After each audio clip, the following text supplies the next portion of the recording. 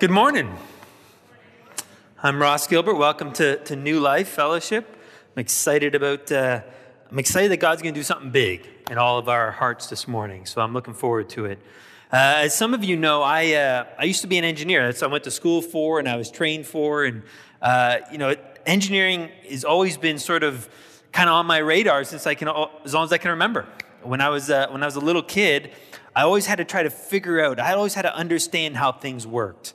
I remember opening and closing the refrigerator door over and over again, trying to discover the switch.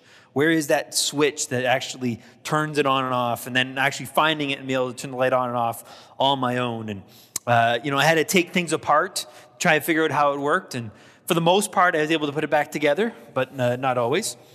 But that's just the way I thought, the way my brain worked. And so my mom at a very early age kind of recognized that I could probably be an engineer, much like my brother, her uncle, or my uncle, her brother. That's just weird other way around. So I just seem to be wired as an engineer. It's how my mind works, it's how I think. And so for engineers, we try to break things down into their smaller components. And we try to understand how each of those little components work and then how they fit together in the larger scheme of things and larger systems and such. And so for me, I struggle to memorize things. Like, for example, memorizing, say, the book of Proverbs, I could never memorize that because it's just so random. But to understand like a book of Romans or something where I can see the logic, I can figure that out and I can begin to memorize that stuff.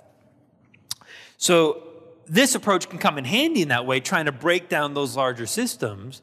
But the difficulty is I get trapped into that temptation to always try to understand things in a very simple way, oversimplifying things from time to time, actually. And so the danger here is there are things in this world where you just can't fully understand. They're not meant to be fully understood. Matters of the heart, emotions, how love works.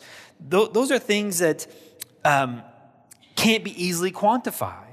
But in oversimplifying it, we tend to know about them from a distance, but they don't have any real impact in our hearts then as a result. And so this could be especially true when it comes to studying the scriptures. Because within the scriptures, we hear of all kinds of testimonies of how great and powerful God is. We learn about how he opened up the Red Sea in order to let Moses and the Israelites cross, and how he then let the Red Sea come crashing down to protect them from Pharaoh and the Egyptian army. And we read about how in Daniel, the lions' mouths were shut so that Daniel could spend a whole night with the lions in the lion's den, and how he rescued Peter from a jail cell, and all kinds of incredible things. And then there's all these other testimonies beyond the scriptures.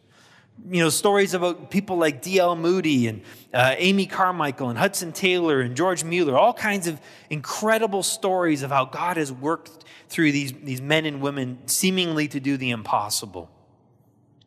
And so consistently, over and over again, we learn how God is all-powerful. We learn that God is all-knowing. And we learn that God is everywhere. It's some of the first things that I remember learning about God in Sunday school. But there's a problem. See, if that's all we kind of know, if we only know that at a distance, it really leaves no impact or imprint upon us in our hearts. And so these truths, it's not enough just to know that God's all-powerful. I need to know that God's all-powerful to me. It's not enough to know that he's all-knowing. I got to know that he's all-knowing for me. And it's not enough that he's everywhere. He's got to be everywhere to me. I need to make these truths personal. Because if they're not personal, then it's kind of pointless. But if I can make it personal, if I can interact with these truths, now it's going to make a big difference in my relationship with him. Because now I get to experience him in everything, in all my struggles and all that I'm going through day to day. So this morning, that's what we're going to try to do. We're going to look at a very popular psalm, Psalm 139. That's what we're going to look at this morning. And Psalm 139 was written by David, and it was dedicated to the director of music. It was dedicated to a choir. It was meant to be sung. So don't worry, Peter, I'm not going to sing it this morning, so you're excited about that, I'm sure. But understanding that it's a song can help us understand kind of break it down, understand the format, of what David was doing when he was writing it. So in this psalm, there's 24 verses, but it's actually broken down into 4 stanzas. So 6 verses per stanza. And the first 3 stanzas are kind of introducing characteristics of God. They're descriptive. They're describing who God is and what he's like. And it's in that 4th stanza that David then says, well, what's my response to all this? And really those first 3 stanzas are leading up to the finale in that 4th stanza that's so powerful and why David wrote this particular psalm. So let's open up with a word of prayer. Heavenly Father, we're excited about what you're going to do. We're excited about how you're going to open our hearts and open our minds to this incredible, powerful truth of your unbelievable love for us. And I am of the mind, I'm of the opinion that this morning is going to be different. This morning is going to be special. So we invite your Spirit to lead us, to speak through me, and make this truth real. In your name we pray, amen.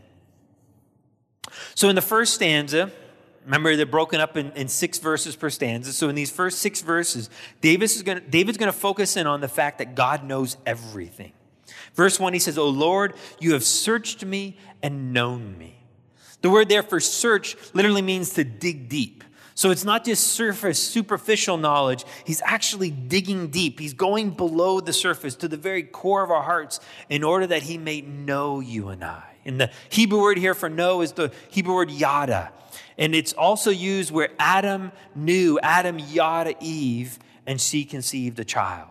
So it's not a knowing about, it's an intimate knowledge. It's a unique, special bond here. And so God, he's dug deep below the surface, deep within your heart, deep within your soul, and he understands you. He knows you now. There's an intimate knowledge for you and I. You know when I sit down and when I rise up. You understand my thought from afar. You scrutinize my path and my lying down and are intimately acquainted with all my ways. He knows what we're doing. He understands us, our thoughts from afar. Long before we have these thoughts, he understands them. And the word scrutinize here doesn't mean to judge or to criticize. It just simply means to examine. Meaning that he's kind of looked at it from every different angle. Most importantly, he's seen it from my perspective. And so what it means here is that God, he understands you and I.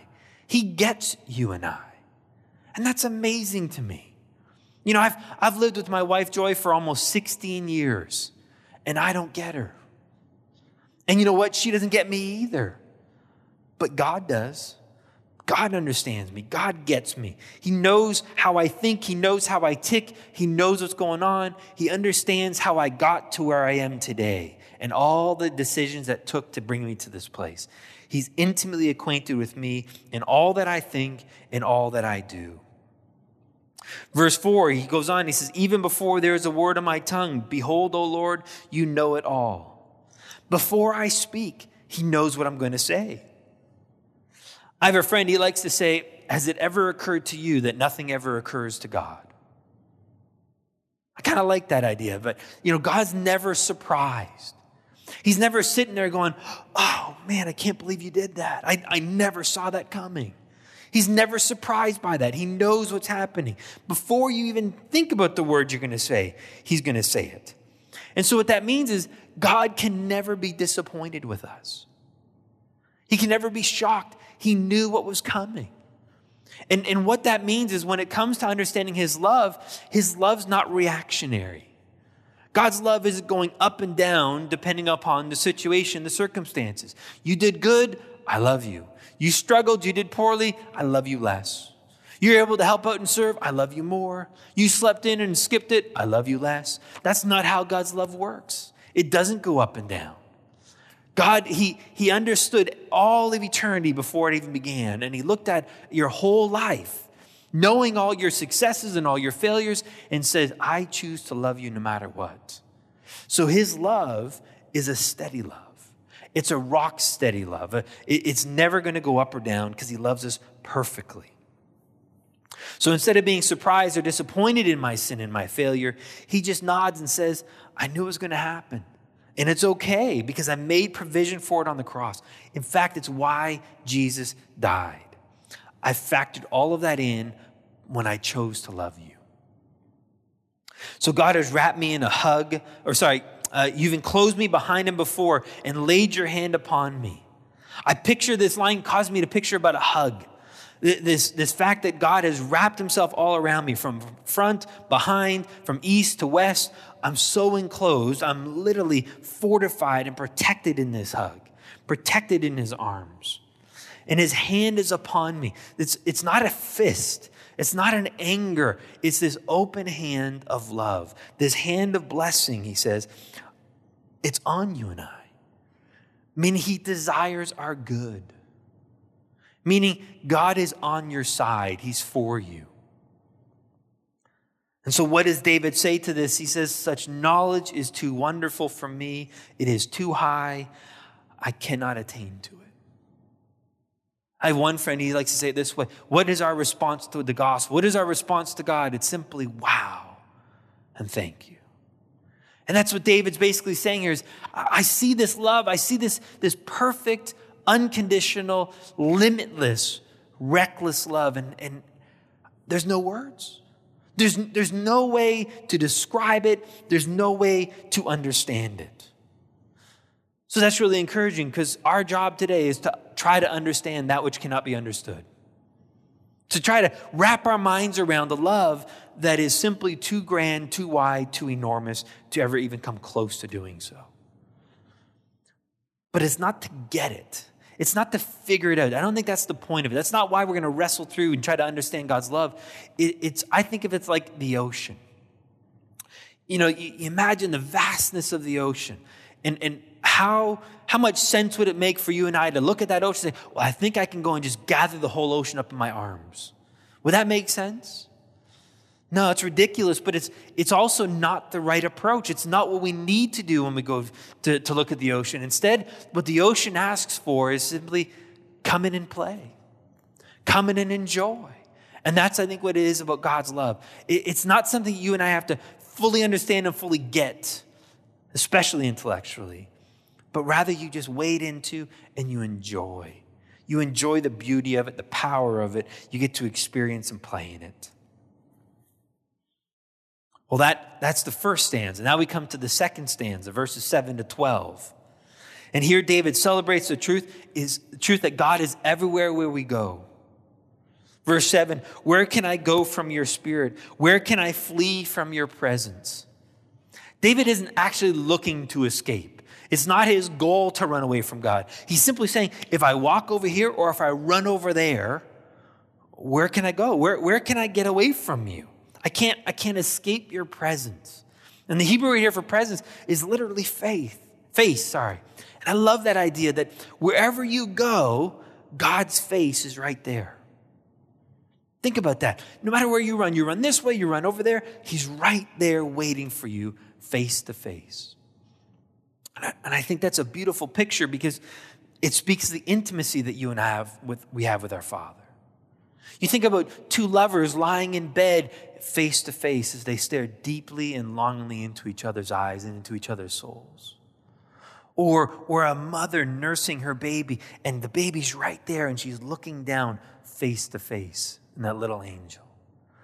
And that's who God is to us. He has that face-to-face encounter with us. Verse 8, if I ascend in heaven, you are there. If I make my bed in Sheol, behold, you are there. If I go to heaven, you're there. If I go to the depths of the earth, you're there. He's showing the opposites of there's nowhere where you can go where God's not going to be. If I take the wings of the dawn, if I dwell in the remotest part of the sea, if I fly away here or I run into the ocean as far as I can. It's sort of like, again, east to west. He's going to the extremes here. And no matter where, God's right there. God's present.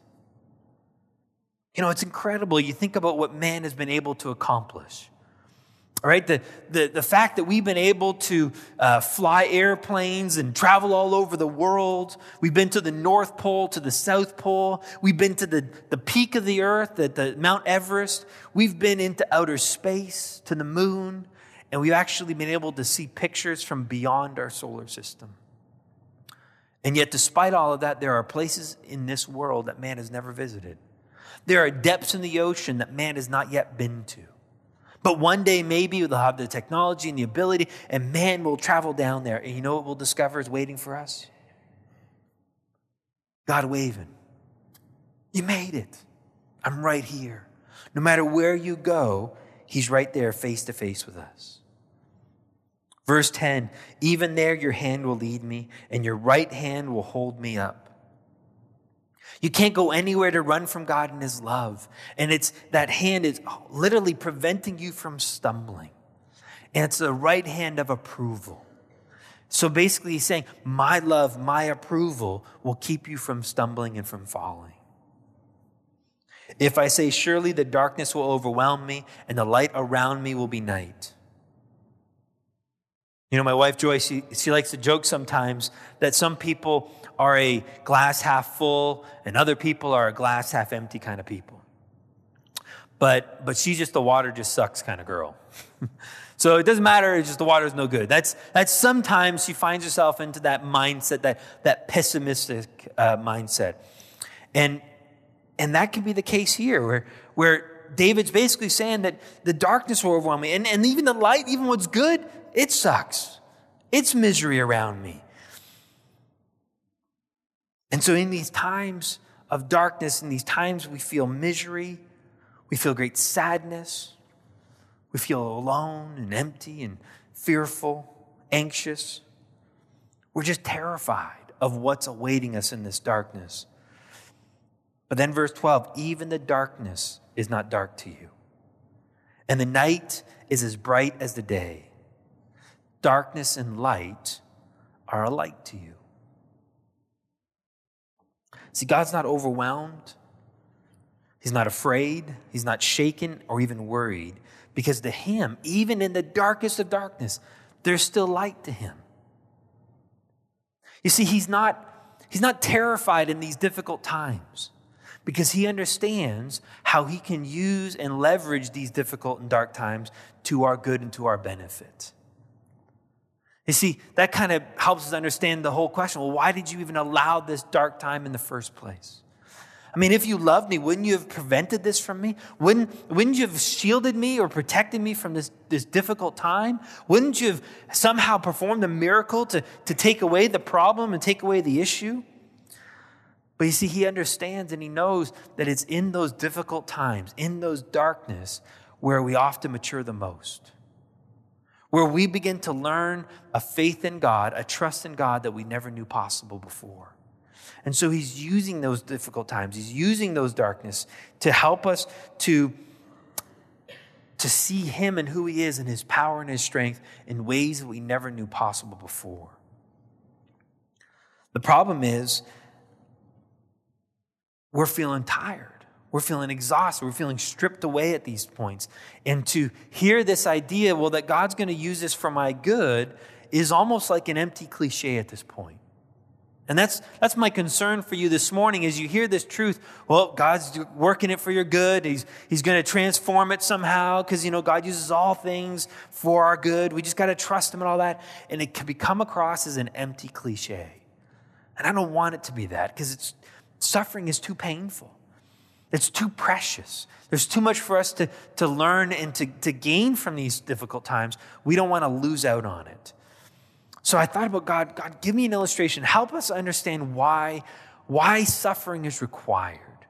I mean, there's lots of ways to learn, but there's something about suffering that just seems to be unavoidable. What is it about suffering that's so critical? And he gave me this picture of a candle. I want you to imagine now, if we were able to shut all the lights out in this gym and even block all the sunlight, and so it's completely pitch black in here, all except for but one candle, where would your eyes be? Be on the candle. It'd be focused on that little bit of light that's showing up in the darkness, because our eyes are just drawn to it. It's like at a campfire, right? You're in that campfire, it's the middle of the night, and everybody's eyes are just focused on that one little fire, because that's the only bit of light you see. And you see, that's what suffering does for us. It helps us to focus our attention, focus our eyes, because right now there's so much to be distracted in this room. You can be distracted by the screen, by the basketball nets, by the walls, by the the number of squares on the walls. You can be distracted by all the chairs and the lines on the floor. There's so much to distract you. But if we were to shut all the lights off and just have a candle, suddenly you're focused on one thing. And that's what suffering does for us. Because we get so distracted in our lives, in our world. We get distracted with our job and with the vacation that's coming up and the problems with the car and paying the bills and what clothes we're going to wear and all these things that are important but not the most important. And then suffering hits. A trial hits, a crisis of some sort happens. Maybe it's health related. Maybe it's with your job or with a loved one, a relationship. And suddenly now everything becomes in focus. What really matters comes to the forefront. And that's what suffering does here. And so God's not scared of the suffering. He's not terrified of the suffering because he understands how he can use and leverage that suffering to our good. That it focuses our attention onto him and his strength and his power and his love to you and I. That brings us now to our third stanza. And here David sings about God's intimate knowledge of him. Verse 13, for you formed my inward parts. You wove me in my mother's womb. Literally, that means is you and I were handcrafted. We were completely unique. There's no one else like you. And in Jim's case, that's really good, by the way, right? So it's just, you're so special. You're so loved that God weaved you together all by himself in that safety of your mother's womb. Verse 14, I will give thanks to you, for I am fearfully and wonderfully made. Wonderful are your works, and my soul knows it very well. David responds with the knowledge that God's works, God's workmanship is incredible, is wonderful. And who is he talking about? He's talking about himself. He's recognizing that who he is, who God has made, is someone of value and someone important and incredible. And so what ends up happening is we can begin to actually accept that we have value and worth. Too often, especially in the church, we think that humility is having a negative view towards yourself. And the reality is humility is just having an honest view of yourself. And the reality is you and I we can't put a price on who you are and your value and your worth. We know this just intrinsically. A few years ago, if you remember, there was an Ebola crisis going on in West Africa. And I remember reading news reports about 2 doctors who were there helping and treating the people with the virus. They contracted the virus themselves, 2 American doctors. And so what ended up happening is they ended up flying these 2 doctors back on 2 separate planes where nobody was on the flights except for the doctors and the pilots and one of the patients. 2 separate flights because they wanted to quarantine each patient. And they flew them back to Atlanta and then set them up in a hospital so that the CDC, the Center for Disease Control in Atlanta, Georgia, could look after them with the best doctors, the best nurses, round-the-clock care, looking after these 2 people. And nobody even asked how much it cost. I can only imagine the millions of dollars spent on these 2 individuals, but nobody cared. Why? Because we know you can't put a value on a person. You can't put a value on their life. We even know this when it comes to abortion. Right? I mean, we can't even recognize that a child is being killed, so we have to say it's a fetus, because now it's not a person. Because we can't even justify in our minds that if we were to abort a child, that would be taking a human life, so we downgrade it in our world, in our society. But the reality is that's a person of intrinsic value. Verse 15, my frame was not hidden from you when I was made in secret and skillfully wrought in the depths of the earth. When nobody saw you, God created you. He wrought you. Literally, that word for wrought is to embroider. What a beautiful picture that is, I think, of the time and effort and the precision it takes to embroider something. And that's what God did when he made you. He embroidered you. And I think it's a beautiful picture, too, when you think about an embroidery. You know, often when you see an embroidery, there's a one side and it's just beautiful. This picture, this landscape or a verse or something. And then if you were to flip over and see the other side of it, what would you see? Kind of strings everywhere, right? Just this giant mess of strings. And I think that's often a picture of how we perceive ourselves. That on the outside, we try to project this image like everything's fine, everything's neat, everything's clean, everything's okay. But if you could ever kind of turn us around and see what's going on behind the scenes, you would see this jumbled mess of strings everywhere. These anxieties and this fear and this shame and this insecurities and so forth. And that's kind of how we project ourselves. But what's interesting about the master embroiderists, the people who really know what they're doing, that they can do it in such a way that the inside is as clean as the outside. That what you see on the back looks just as clean as what you see on the front. And I think that's what God's doing with our souls. Is right now our souls are a mess of anxiety and fears and insecurities. And God's sort of pulling out some of the strings and restitching things together and cleaning it up so our insides can match the beauty of the outsides. In terms of what we project can actually be true of us inside. In verse 16, your eyes have seen my unformed substance. And in your book were all written the days that were ordained for me, when as yet there was not one of them. Long before I ever walked this earth, God wrote my story. He didn't invent my story in the sense that he controlled all the aspects of it, but knowing all that was going to happen, he wrote out my story. I kind of picture it this way, that before the foundations of the world, there was God sitting in his den, sitting in his office, and he pulls out this book and he wrote every day and every moment of my life in this book. And being the master storyteller, he didn't write just my story, but he wrote all of your stories. And he wove all of our stories together so that on this morning, our stories would intertwine with one another. And so he's got a book for each of us just sitting up in his library. And in these stories, you have these great days, these exciting days. You know, days of first walking, first day at school, the first time you scored a goal, and the first date and the prom, and all these wonderful, exciting days. But also within the story are sad days, are difficult days. Days of failures and days of being betrayed and being hurt and being rejected. It's all part of our story. Everything that he's woven together, everything that he's written. And that's going to bring us now to the climax, the pinnacle of this psalm. Everything's been building upwards until he comes to this great conclusion. He's basically been telling us over and over again how Father knows all of my ways.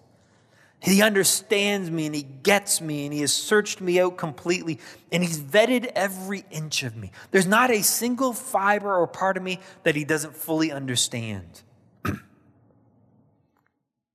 And so part of me actually shudders at that thought.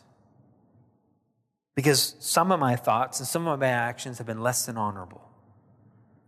See, if he knows all of my doings, that means he knows all of my sins. If he knows all of my future, he knows all of my future failings. If he knows all about my thoughts, he even knows all about the sinful ones. And so what will he say? What will he do to me? Particularly with the shame that I struggle with and what I think should happen to me. What will be his response towards me? Surely he must be disgusted with me as well. But look at the response. Look what David says is the attitude and opinion. Verse 17, how precious also are your thoughts to me, O God. How vast is the sum of them. If I should count them, they would outnumber the sand. When I awoke, I'm still with you. Despite all that would appear to be negative against me, despite all that would seem to be stacked against me, God's love for me is unchanged. It's perfect. It's never diminished. And if I were to count the number of precious thoughts, it would outnumber the sand. You know, when I first read that verse, in my mind, I read it this way. If I were to count up all the precious thought God had for me, it would outnumber the sand on the seashore. Except that's not what the verse says. It doesn't say sand on the seashore. It just says sand. So yes, it includes the sand that's on the seashore, every grain of sand in all the seashores in all the world, but it also includes all the sand that's under the sea. And not just all the sand on the seashore and under the sea, but all the sand that's inland as well. And all the sand that's in the mountains, and all the sand that's in the deserts, and all the sand that's gone into the concrete. But it doesn't just say all the sand of the world, it says all the sand. So you got to include all the sand in the moon, and then all the asteroids, and all the other planets, and all the moons around those planets. But it doesn't just say all the sand in our solar system. So you got to include all the solar systems and all the galaxies and all the galaxies and all the universe. And he says, if you were to count every grain of sand in the entire universe, it still would not come close to the number of precious thoughts that I have for you, God says.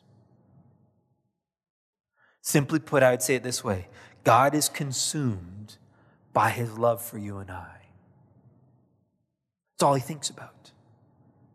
It's all that crosses his mind. It's all that he thinks about over and over and over again.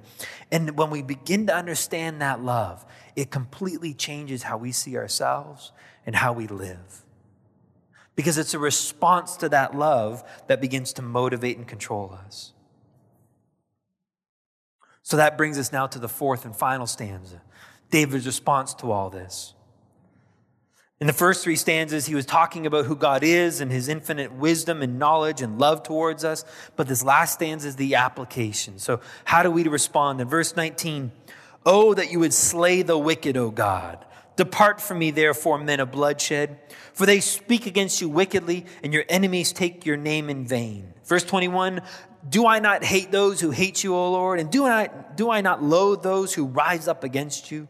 I hate them with the utmost hatred. They have become my enemies." Boy, that seems out of place. That just doesn't seem to fit. I mean, we've got this beautiful love song, this love story here, those first three verses or verse stanzas, and suddenly now he breaks off into this diatribe. What's he saying here? We have to remember who wrote this song. It's David. And David's a warrior. When I think of warrior, I think of William Wallace from Braveheart. Anytime I can work William Wallace into a message, I'm going to, by the way, just so you know, right? He's a warrior. He's a fighter. And so what is he saying to God here? He's saying, God, I'm on your side. Your enemy, that's my enemy. The ones who hate you, I hate. I'm with you. I'm for you. I'm your side. I'm going to go into battle with you. I've got your back. That's basically what he's saying. He's declaring and swearing his allegiance to God because of this great love. And so that first step of swearing allegiance now leads us to really the conclusion here in verses 23 and 24. And everything's been building up to this point. Everything's been leading up to what David's going to do now in verses 23 and 24. And he says, "Search me, O God, and know my heart. Try me and know my anxious thoughts, and see if there is any hurtful way in me, and lead me in the everlasting way." The word search here in verse 23 is the same word in verse 1. It's to dig deep. But here's what's different. He uses it differently. In verse 1, he says, God, you have dug deep. You have searched me. You have known me. But verse 23, he's inviting him to do so. He's inviting God to begin this search. And so what does that mean? How do we understand this? What is he getting at here with this invitation in verse 23 that God's already done in verse 21? And I think it all hinges on our understanding of that word hurtful. Too often, the messages I've heard around this verse have been that search me, O God, and show me all my wicked, sinful ways. Show me how I lie and how I cheat and how I steal and how I manipulate. Show me the ugliness of what I do. And I think there's truth to that. I do think that's an appropriate understanding of that verse and that passage, but I don't think it really gets to the heart of it. See, the word there that's translated hurtful is really painful or sorrow. So what he's really saying is, God, search me, search my heart, search my soul, and reveal to me, expose all of my hurts, my sorrows, my pains. Because I don't want to struggle with that anymore. I don't want to deal with that hurt and then carry that pain all the rest of my lives, because it's leading all to these bad choices. And so the question that David has been trying to answer this whole time is, will I invite God to come and to heal my hurts and my sorrows? Will I invite him in because of his love for me and do the work that, although may be painful, is necessary? Let me illustrate it this way. This is how I kind of picture the verse. I've got little kids. I got 5 kids at home. They're growing up, not so little anymore, some of them, which is scaring me. But, they'd get hurt. And they'd come running to daddy or running to mommy, and they'd maybe have like a scratch on their arm. And so they got their hand on their forearm, and they're covering up their wound. And they're crying, they're screaming, like, I got hurt. And they're just all upset. And they're showing me this forearm, but this hand covering their wound. And so what do I say to them? Let me see it. And they go, no, I'm not doing it. I can't help you. Let me see it. No, I won't. It's almost like they think that if they take their hand away just for a second, blood's just going to go shooting out and they're going to die instantly, right? So they're going to be, if I take my hand away, it's instant death. Or if I take my hand away, it's going to be worse than I can even imagine. So I don't want to, I can already imagine it's horrible. I already imagine I'm going to lose my arm as a result of this hurt. So I got to keep my hand here. The only thing that's keeping me safe is my hand on the wound. And what do I say? Let me see it. Let me see what's going on there. And you see, that's what God's doing with us. Is we've got these hurts, we've got these wounds, we've got these sorrows that we've carried our whole lives. Some going back to childhood, others going back to when we were teenagers, others when we're going back to when we were adults, others maybe even last night. And we're hurting from all this pain, and we've got our hand over the wound. And God says, let me see it. Do you know my love for you? Do you know that to the ends of the earth I went to get you back? Let me see your pain. Let me see your sorrow. No, God. Because if I take my hand away, I'm going to die instantly, or it's worse than I can imagine. I got to bury my pain and my sorrow as deep as I can. And then God says, but I love you no matter what. And so the question is, will you and I be like David in verse 23 and say, okay, God, search me. I'm taking my hand away. I'm not trying to bury it and stuff it and hide it anymore. I'm inviting you now to do the work that is required so that I can find freedom. That I can experience the healing that you want to give me. And it may be difficult. And it may not be easy. It may cause a lot of pain as he begins to poke around all that. But understand, all that you're going through, God is using and bringing you to redemption and to healing. And it's a healing that rarely ever happens alone. It's not just you and God go off on your own, although it can be. Instead, what God often does, he invites others around. Others to come and stand with you and support you and to walk with you. And I want you to know here at New Life, that's what we want to be. In particular, myself and Greg, we would love to talk with you and pray with you, but there's others here as well that would love to just to stand with you in your hurt. Not trying to fix you, that's God's job, but just to be with you and to stand alongside you. Let's pray. Heavenly Father, you are a kind and loving and compassionate God, more than we could ever imagine and dream. And Father, we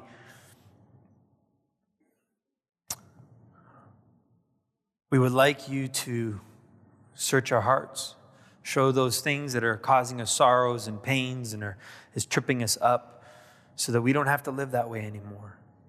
That instead we could experience this perfect, overwhelming, never-ending, reckless kind of love. And that love for us and in us could flow through us so that the world around us can see you in us. We love you, Jesus, and thank you for all that you have done and are doing. In your name we pray. Amen. All right, if you got little kids, we're going to ask you to go make a beeline because we ran a little bit late. So go rescue those people in the lion's den. But otherwise, stick around. Let's enjoy a great time of fellowship together. Thanks for coming out this morning.